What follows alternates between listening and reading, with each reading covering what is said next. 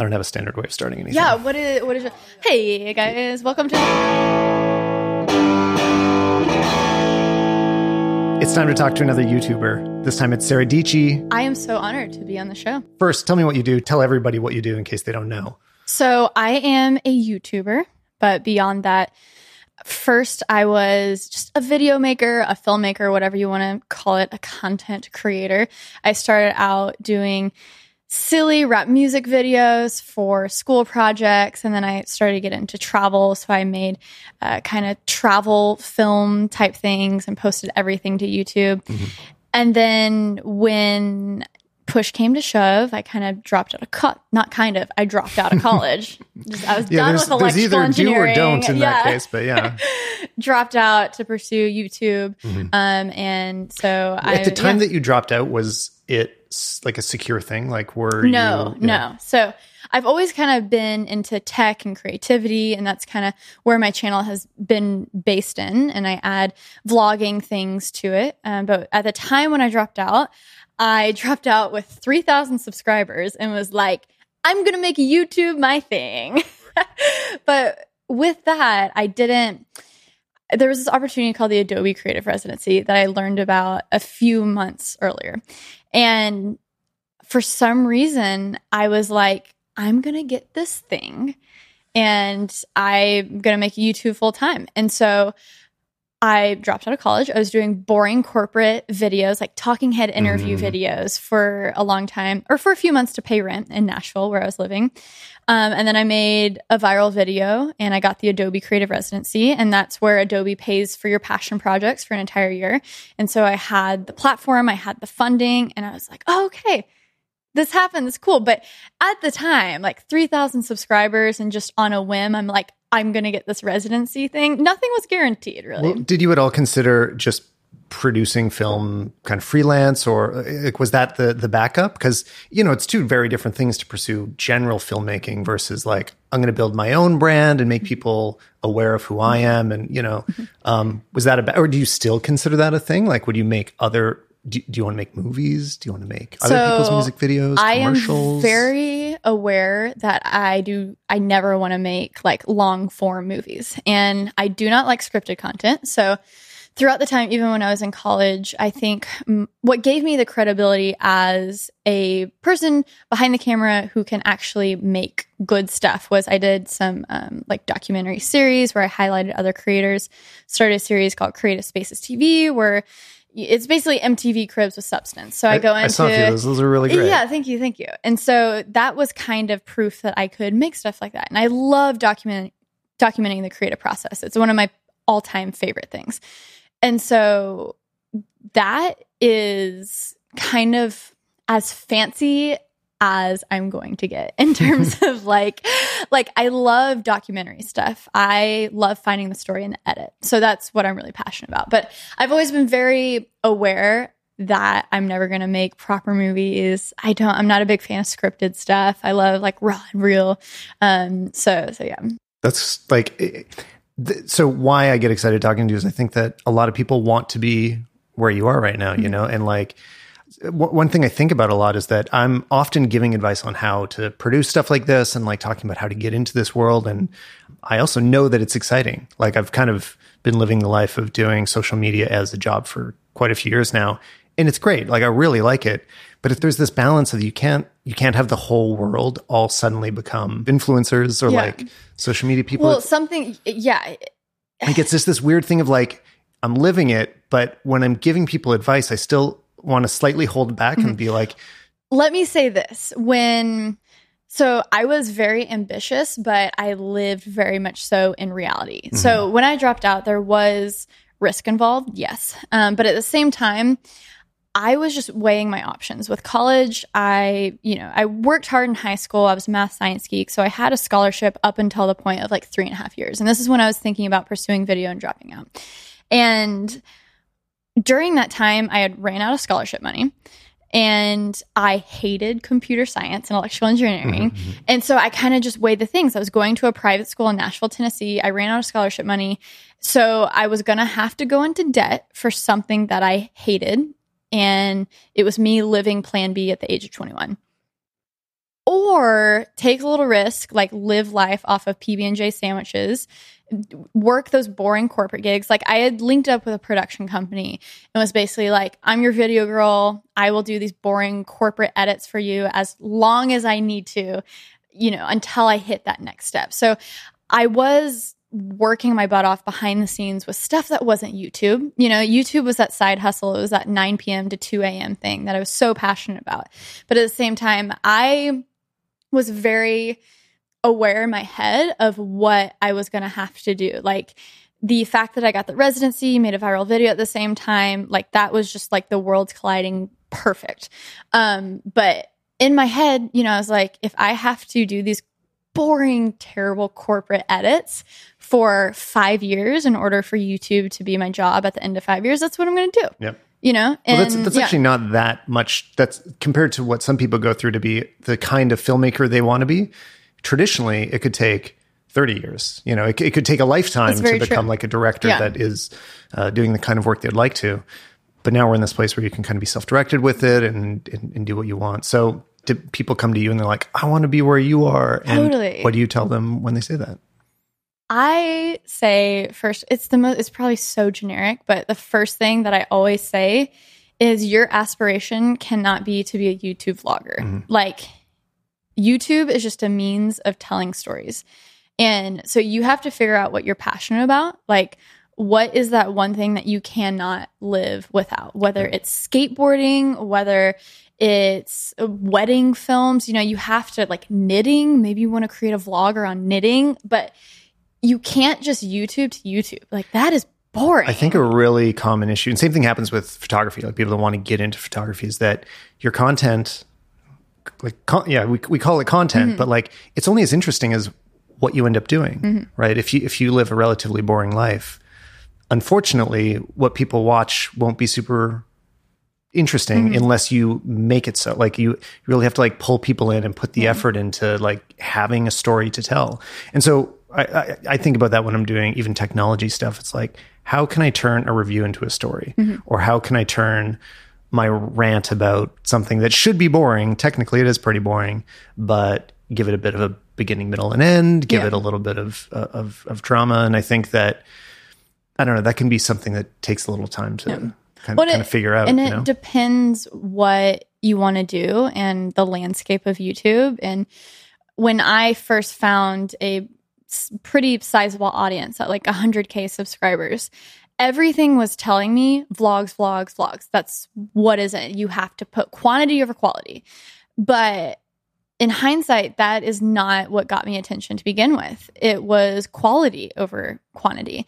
And I got sucked into this YouTube vortex and I started posting 5 videos a week, killing myself. It so wasn't me. But what did you find that it was worth it in retrospect, even if you couldn't keep it up? What I did learn was that it put me in front of the camera more, and it made me understand the value of adding personality into videos. So now when I'm interviewing a cool creative entrepreneurial person, or I'm doing a tech review or something, I bring in vlogging elements to that to make it relatable, to make it fun, because there's so many people out there, this is something you can talk to as well, where the tech reviews are in one place, it's one shot, and there's also the complete opposite end of it, where you have MKBHD, Marquez Brownlee, who's so talented and like has the most gorgeous shots, and it's like you're watching a movie about an iPhone. You're like, what? And so I kind of found my jam in between that, where it's like there's personality, people, I want people to like live life with me. I think that's super fun, but I don't have to do it to the degree of I'm killing myself posting 5 videos a week. And the thing that I had to have self-awareness about and figure out was I find joy in like going out, like thinking of a story, finding a story, going out, shooting it, and being very intentional with it. When I was vlogging, every morning I'd pick up the camera and I would just wait for something to hit me in the face, because it was everything. I was so busy that it was weird. I had no purpose. I didn't have time to think about a purpose of the video. Right. Well, that's part of why I've avoided just straight up vlogs, is I'm like, sometimes when I've recorded like that, I'm like, this is boring. Like, I'm not really doing, I didn't consider it. I don't have a point to what I'm doing exactly. Like I've just run into what you're talking about. So yeah, I actually think of like a lot of the same things of trying to tell your own story and bring yourself into whatever it is you're talking about. I started thinking differently about this as well, looking at CGP Grey, who on his podcast talks about he releases a video like every month or less, but he needs everyone to explode or his job as a YouTuber doesn't work out. And I'm always looking at this like balance in between of it can get really risky. Like for me, I spent like a month on my iPhone 10 video, which is like pretty long time for one video. I put a lot of time into it, and then it did a lot less than other videos that have taken a lot less time. And I still can't quite find that thing of like, when do you cut your losses and just say, okay, I'm just releasing it? Yeah, you have to find that middle ground because you have to also be conscious of the platform that you are on. You are not shooting the freaking Avengers, you're shooting an iPhone review, you know? Yeah. And so you have to be okay with that, the quantity of it. And for a person outside, 2 videos a week, 1 video a week might sound insane, but you know, for me, it's like a breath of fresh air that I'm not posting 5 videos a week again. So it's like, although you're also podcasting, I've been now podcasting. You did add that to your schedule. So. But the reason why I was able to add my podcast, The Creative Exchange, to the, you know, thing is because I wasn't vlogging all the time. So I had time to do it. Right, and I think that's important too. You need time to explore new things. And because things can get boring and mundane. So you got to be able to have space in your brain to branch out. So what is your release schedule now? So I try to. How long is each video, like kind of time wise? So each video of mine is like 10 to 15 minutes. I try to release 2 a week, like Tuesdays and Thursdays. And then I release a podcast every single Monday. So the podcast has actually been something that I have been the most consistent with, like ever. I like release every Monday one because I've been the same way. Yeah. It's a once a week thing and it's possible. So I think it's important to start small, you know, and like really execute on it and figure out how to just be consistent with it and then kind of move on to the next thing. Well, I was saying that a lot of the reason I got excited about your channel was when you started the podcast. Like I knew about you, but when I saw your podcasting, I'm like, yes, somebody like another YouTuber podcasting, because I think we should all be podcasting. Well, not necessarily, which actually presents like a funny issue because you have less time to follow as many podcasts as you do, say, YouTubers, right? When people are putting out 2 10-minute videos a week, it's a lot easier to keep up with that than an hour. Yeah. So, but at the same time, it lets you deepen those relationships with the people that you relate to the most. You can get to know them in a way that is hard in shorter, more tightly edited videos, or even that, like the editing. Like right now, the fact that I'm pausing and stuttering, that would usually get edited out, right? It's like kind of my more real speech than you'll ever see in the thing. So I like that about it. It's something that the most creative thing about podcasts is what you're saying. So I have no moral, I don't get upset about handing off the edit to someone else. So I have a video element to my podcast. And so that was scary to me because I'm like, I don't want to sit and edit an hour-long podcast. But I'm like, this doesn't matter. People aren't judging on editing skills on a podcast. So now I've hired someone to just edit my audio and video to the podcast. And so I think in like talking about that, it's really important as well to figure out what is important to you in terms of like creativity. So it's really important to me when I have those special videos that are very near and dear to my heart, that like I am every part of the process. I'm filming, I'm editing, I'm, doing everything about it. But in terms of the podcast, that's something that's me expressing my creativity, but it's not as much of a time commitment. Right. So that was something that got me excited because it's a way of expanding, but it doesn't require as much time. So what got you into the podcast in the first place? Like, how did you decide you're going to jump into it? By the way, first episode, Gary Vaynerchuk. That was so great. Yeah. So I think just consuming it had a really big part of it. I saw, I am a big fan of Gary Vaynerchuk. And so I'm very closely always watching what he's doing and watching what everyone else around him is doing. And starting out, I was like, okay, I'll try this thing. There was a cool app called Anchor where you can do like short snippets of audio. And I did that. I did like a 20-minute daily show, like every single day. I'm really interested to see where Anchor goes. Like I'm not doing it regularly, but it's a great idea. I like it. Yeah, we'll see. But I started to think, oh, this isn't how I consume podcasts. So why am I creating it this way? And all of the podcasts I would listen to are like Tim Ferriss and Gimlet Media and all of that stuff. And Gimlet, not so much, but Tim Ferriss, his podcasts are like an hour, sometimes 2 hours long.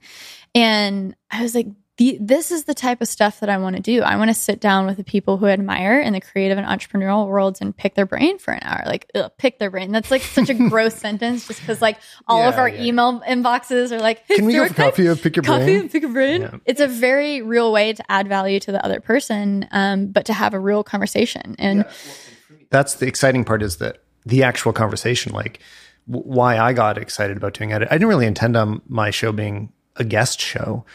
But I realized pretty quickly, I'm like, this is a great excuse for me to ask people I'm excited by. It's such a selfish all the questions thing, you always want to know. Yeah, because I'm like, I get to sit, okay, even if it's 20 minutes, I still get to sit down with Gary Vee for 20, 25 minutes and ask him the question, like, and jam out with Gary. Like, heck yes. Totally. You know? Well, and I think it totally adds value for the people on the show too. I mean, for Gary, it's like it extends him to your audience and like gives some credibility in a younger demographic that may not be paying attention to what he's done. Like I just read his new book and realizing how long ago the old book was. He totally needs to keep bringing in new people. Yeah. And that was something I'll say about that too is, you know, he has blown up for sure, but he has a new book. And so I think podcasts are a really good way to be like, yo, you have a new book, you have a new series, like come do some promo on. So there's like a very easy value exchange, you know? So that was kind of the moment where my podcast wasn't going to start for another month, but I was like, he just put out his new book. I like started texting my friends who work at Vayner. I'm like, how can we make this happen? I'll start my podcast early. So it was really cool for him to be the first guest and just like saying YOLO. And can I just laugh about something that nobody will be able to hear in the podcast, that Sam Schiffer is apparently below us screaming at his Twitch channel every few minutes. I wish it would show up in the mic because it's hilarious, but I know it won't. I know. But I mean, so that's a really cool thing, is that you're in New York and you're surrounded by, like, the building you're in has Casey Neistat, Sam, your very talented boyfriend, and all sorts of other creative folk around you.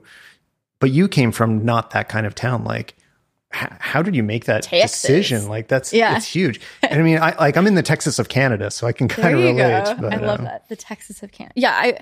I mean, I will say that the reason why I left Texas was it was suburbia. You could only go so far in the creative world in Dallas, Texas. If I was in Austin, maybe that'd be a different story. But in terms of video, it wasn't cutting it. Then I moved to Nashville. And then I was like, if I don't want to make music videos for country stars, like I don't need to be at Nashville. So I'm so interested in all of the creative worlds, though, and the business worlds and the energy of New York. And it just blends all of that so beautifully together. And I will say, though, in Texas that, I was able to find a really cool creative community there. And I learned everything I know about video and creativity, honestly, from just like volunteering at my church. So, I was very involved in like a very massive mega church in Grapevine, Texas.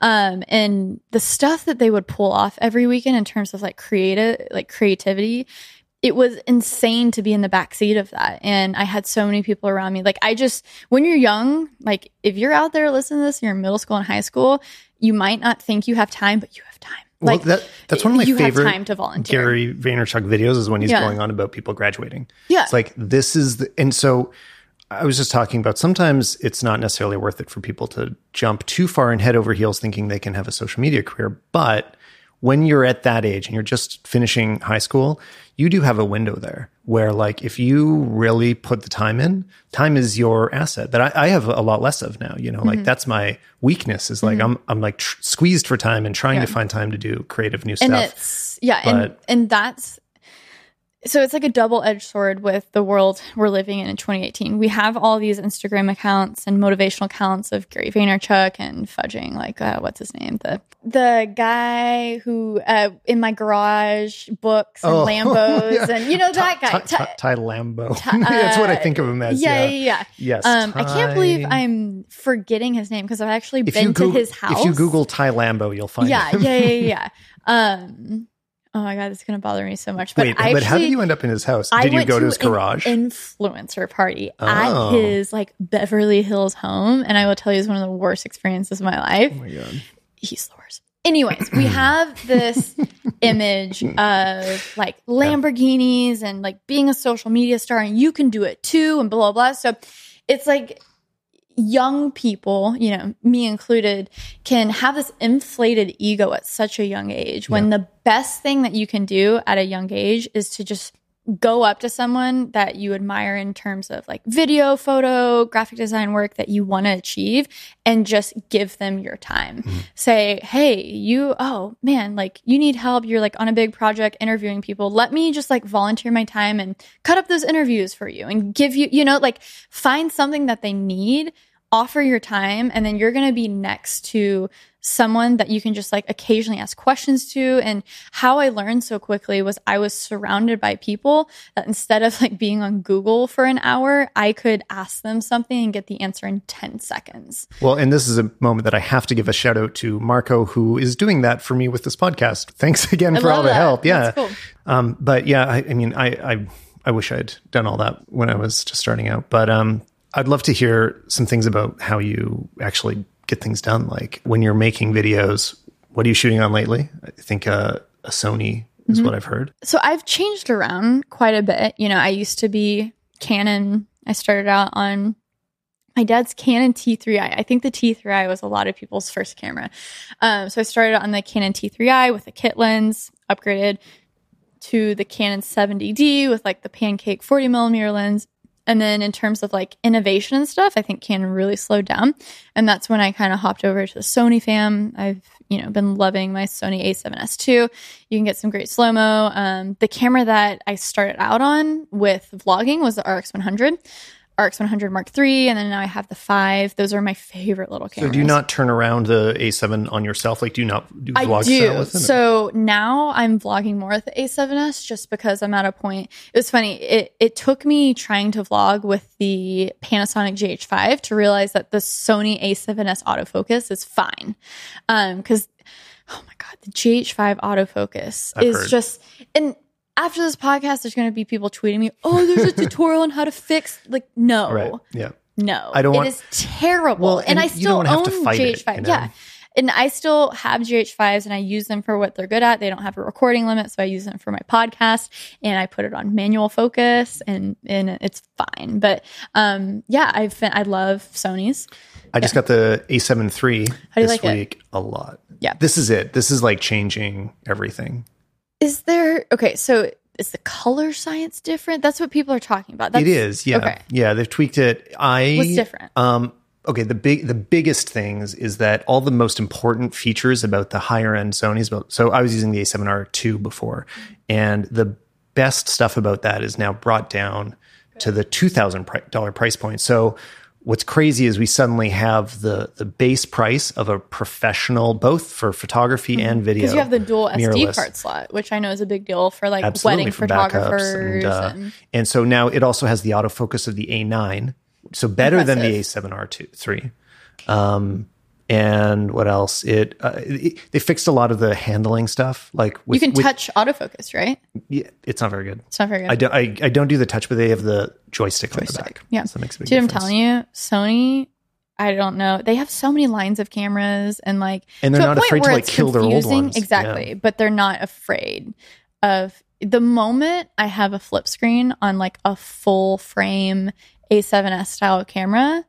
That's when I will shout from the rooftops that Sony rules all. But right now I'm still like, you guys could almost have the perfect camera if you guys would just one step away.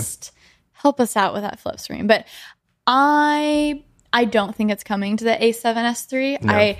I wish it would. Like that would, oh my God, I would love that so much, but I just don't think it's coming. The rumors I heard from the Camera Store TV folks, now the DP Review folks, are that Canon probably holds the patent for that. So anybody else that doesn't is licensing it. Well, okay, basically somebody, what about the GH5? Somebody does own the patent. We don't know who, but it seems like it's, my guess was Canon.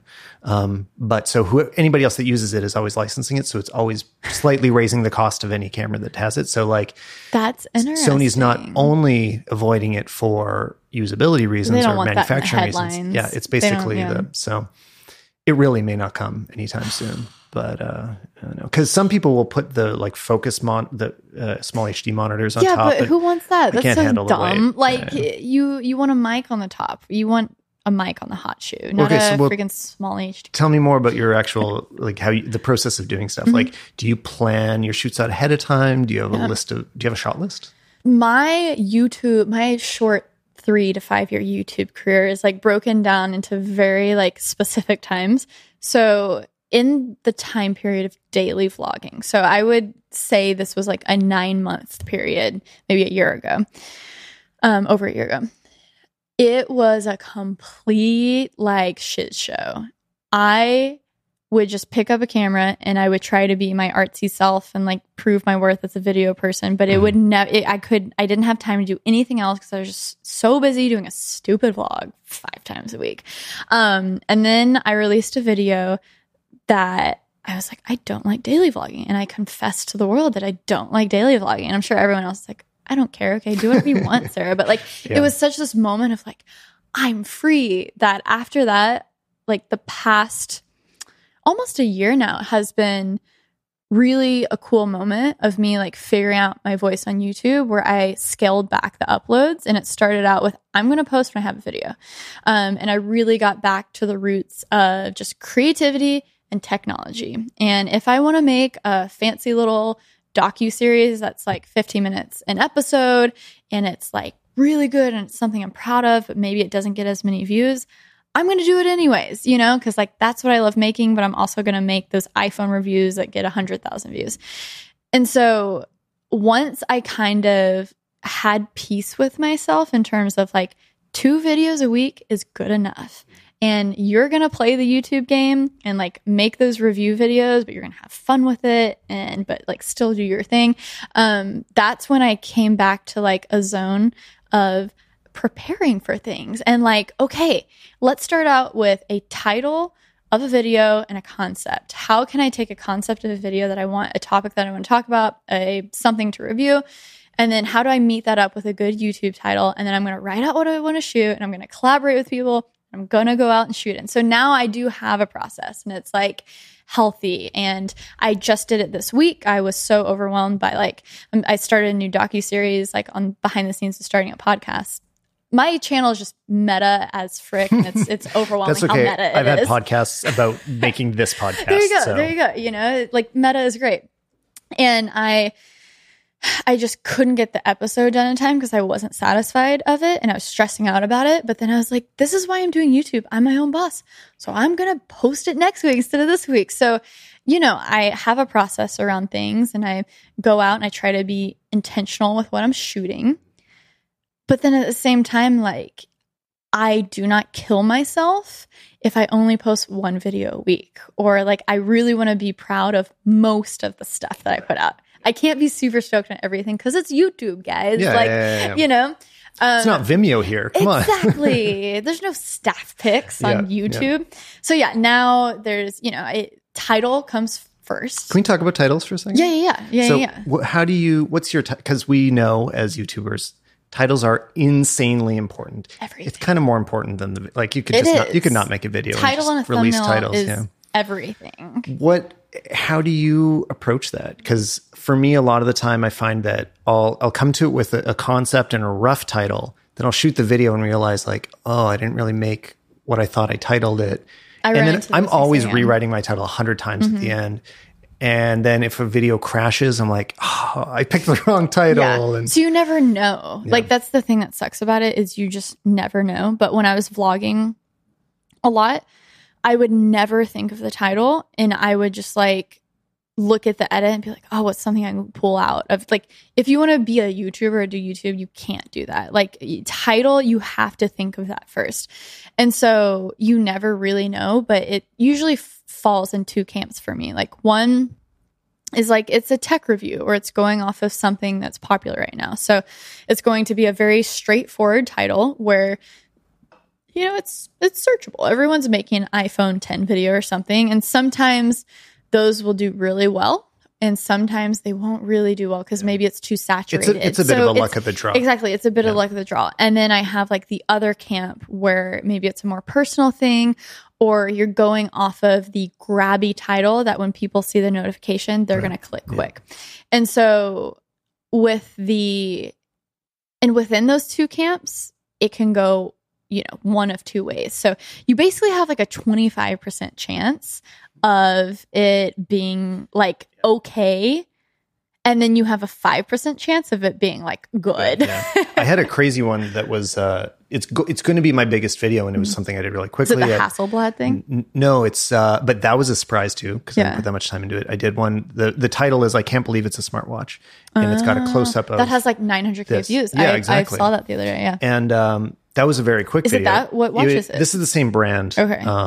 But it's not the specific one. But they're not sponsored, so we can't say the name.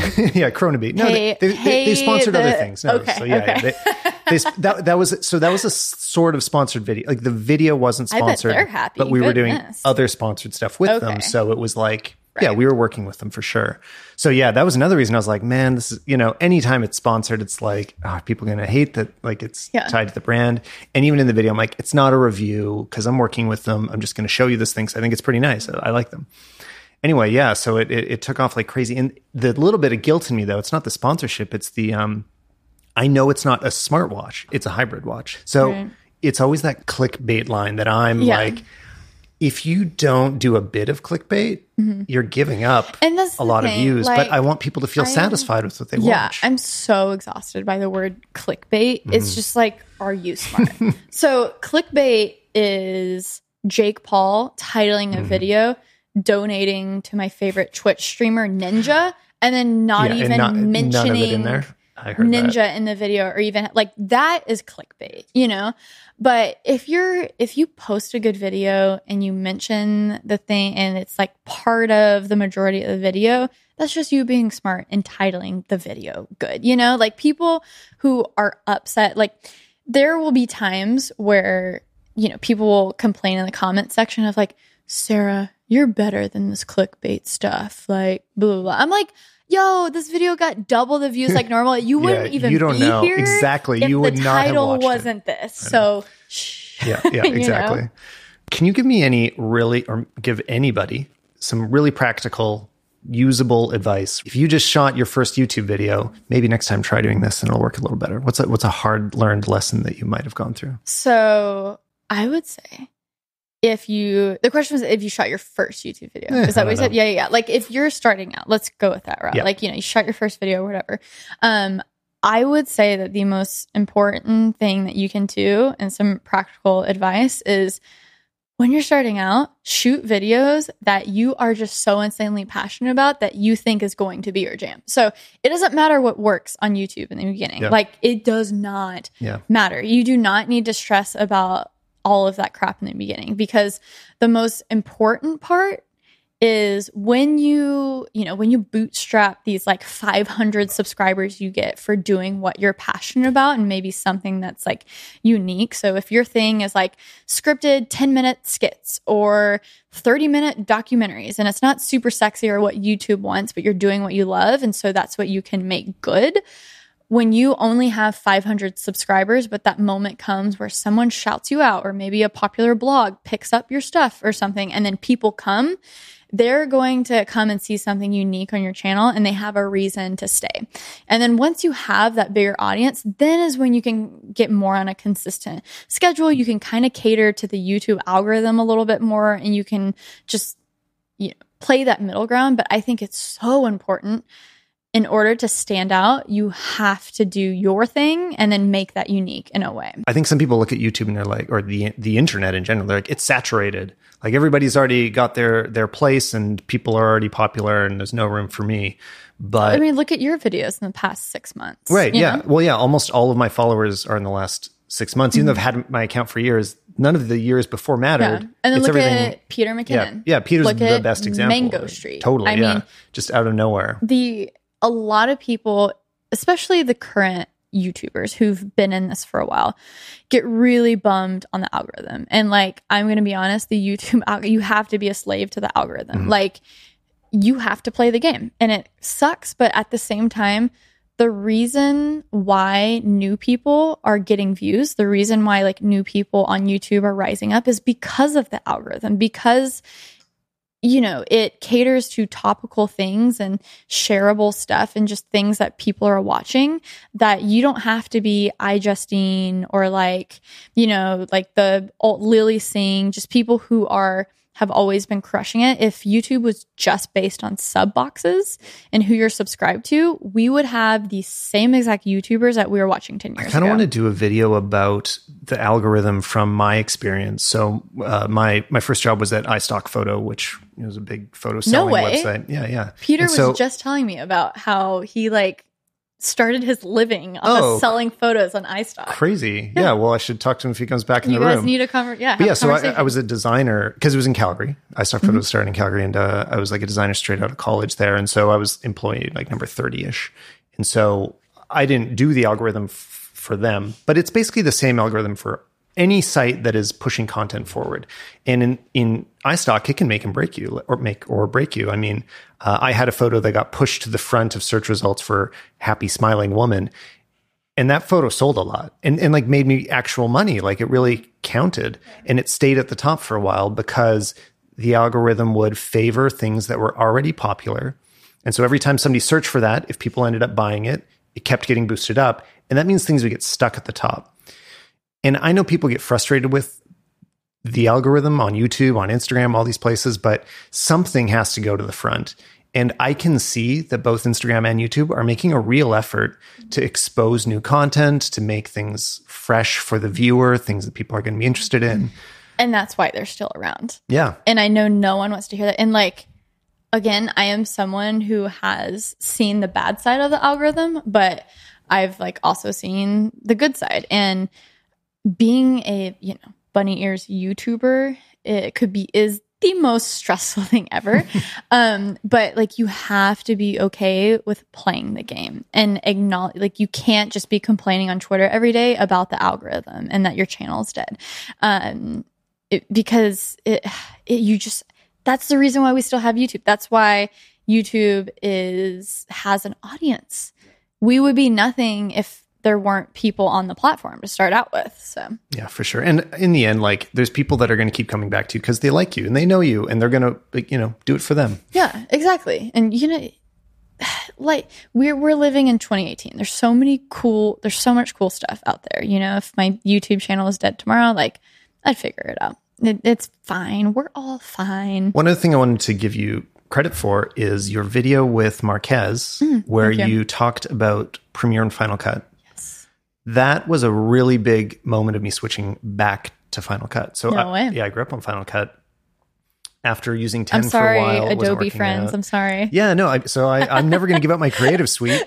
Use everything else in it. Good. Yeah. But the speed of Final Cut is crazy. So I was wondering anyway, which you're using now. I don't know. So I am like Adobe to my core. So I acknowledge the realities that like Final Cut, if you are a Mac user, so much faster. Like it's like, PC. So I do have a PC. Okay. Yeah. So whenever I'm doing like really heavy Premiere edits, where it all comes down to the exporting. So it's funny. I made a video recently that it was my MacBook Pro, 2017 MacBook Pro versus my PC, my desktop PC. And it's so funny because people were like, this is so stupid. Why would you compare like a laptop to a PC? Of course the PC is going to be. But the point of that maybe I didn't drive home as much was it was a desktop versus a laptop where, yes, the desktop is going to be faster, but Premiere is better on PCs, hands down.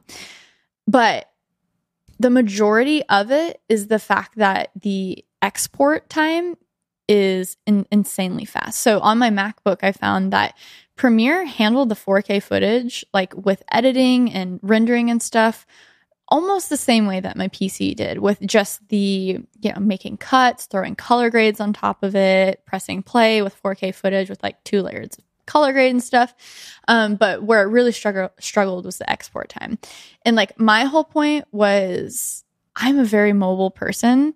There's not much difference with this like $3,000 laptop compared to like my $3,000 PC, and it's mobile and you have that advantage to it. So this is why like still the laptop and my editor of choice, Premiere, which I love Premiere, just getting around it better than Final Cut. And so kind of the point of that video was to show that yes, PC wins, export time is so much faster, but in terms of usability, the difference in speed with Premiere wasn't that much better on the PC. And it's like, it was kind of to prove that if you are better editing in a layout like Premiere, just use what you're comfortable with. For sure. And then go grab a freaking cup of coffee or answer your email while it's exporting 20 minutes longer than on a PC. Well, and it's so about just choosing based on what it is you're doing. I mean, for me, the switch had to happen and what because you like. Yeah. Well, I ended up editing on the road a lot, which I kind of didn't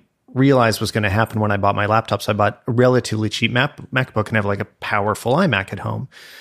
Turns out I'm editing on the road all the time. Yeah. So the advantages of Final Cut Pro shine through a lot more on an underpowered laptop. Totally. So that was my reason for switching, but it totally is a thing of like, use what feels right. So exactly. And I might get crap for saying this, but like, don't let the internet bully you into like using a PC. So do they? Is that like is that a thing? Yes. I haven't had that yet. If you make YouTube videos or if you make review videos, have you not gotten crap about Apple and stuff? So I'll get stuff occasionally for like, So a lot of the time if I do a video about Apple, I don't get any crap about it because everybody knows why they're there. But then I did that watch video and I have an iPhone 10 in it, and people are like, I was enjoying this video until the iPhone 10 showed up. Yeah. Idiot. Yeah. As a person who's done videos on like Samsung phones, Apple phones, like as a person who does reviews, I enjoy seeing what's out there and the other options. And especially when it comes to the camera on phones and stuff. So I have a very mixed audience at times. And the comment, like people who are PC users and Android users, like bully people into like, you were so stupid in using Apple products. And like, I'm just here to say, like, if you like Apple products and it goes with your workflow, use it. If you're an Android user and you like PCs, dude, that's great. High five. I have a PC. Like, use it, but like, don't bully people for their choices of machines and phones. Crazy.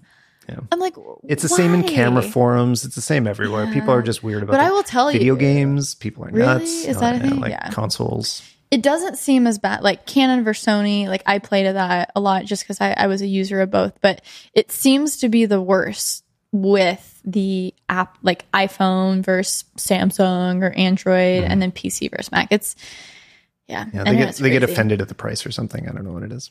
But Sarah, I super appreciate it. Let's plug everything you have. I mean, Creative Exchange is your podcast. Yeah. So Creative Exchange, my podcast, I interview next level. It's been a long day, guys. Next level creators and entrepreneurs. Gary Vaynerchuk was my first guest, but then I've interviewed Austin Evans and Jonathan Morrison, who are cool tech YouTubers. Akilah Hughes, who's a really talented YouTuber as well. But people who've created bicycle helmet companies. So it's been a lot of fun. I super appreciate it. Thanks.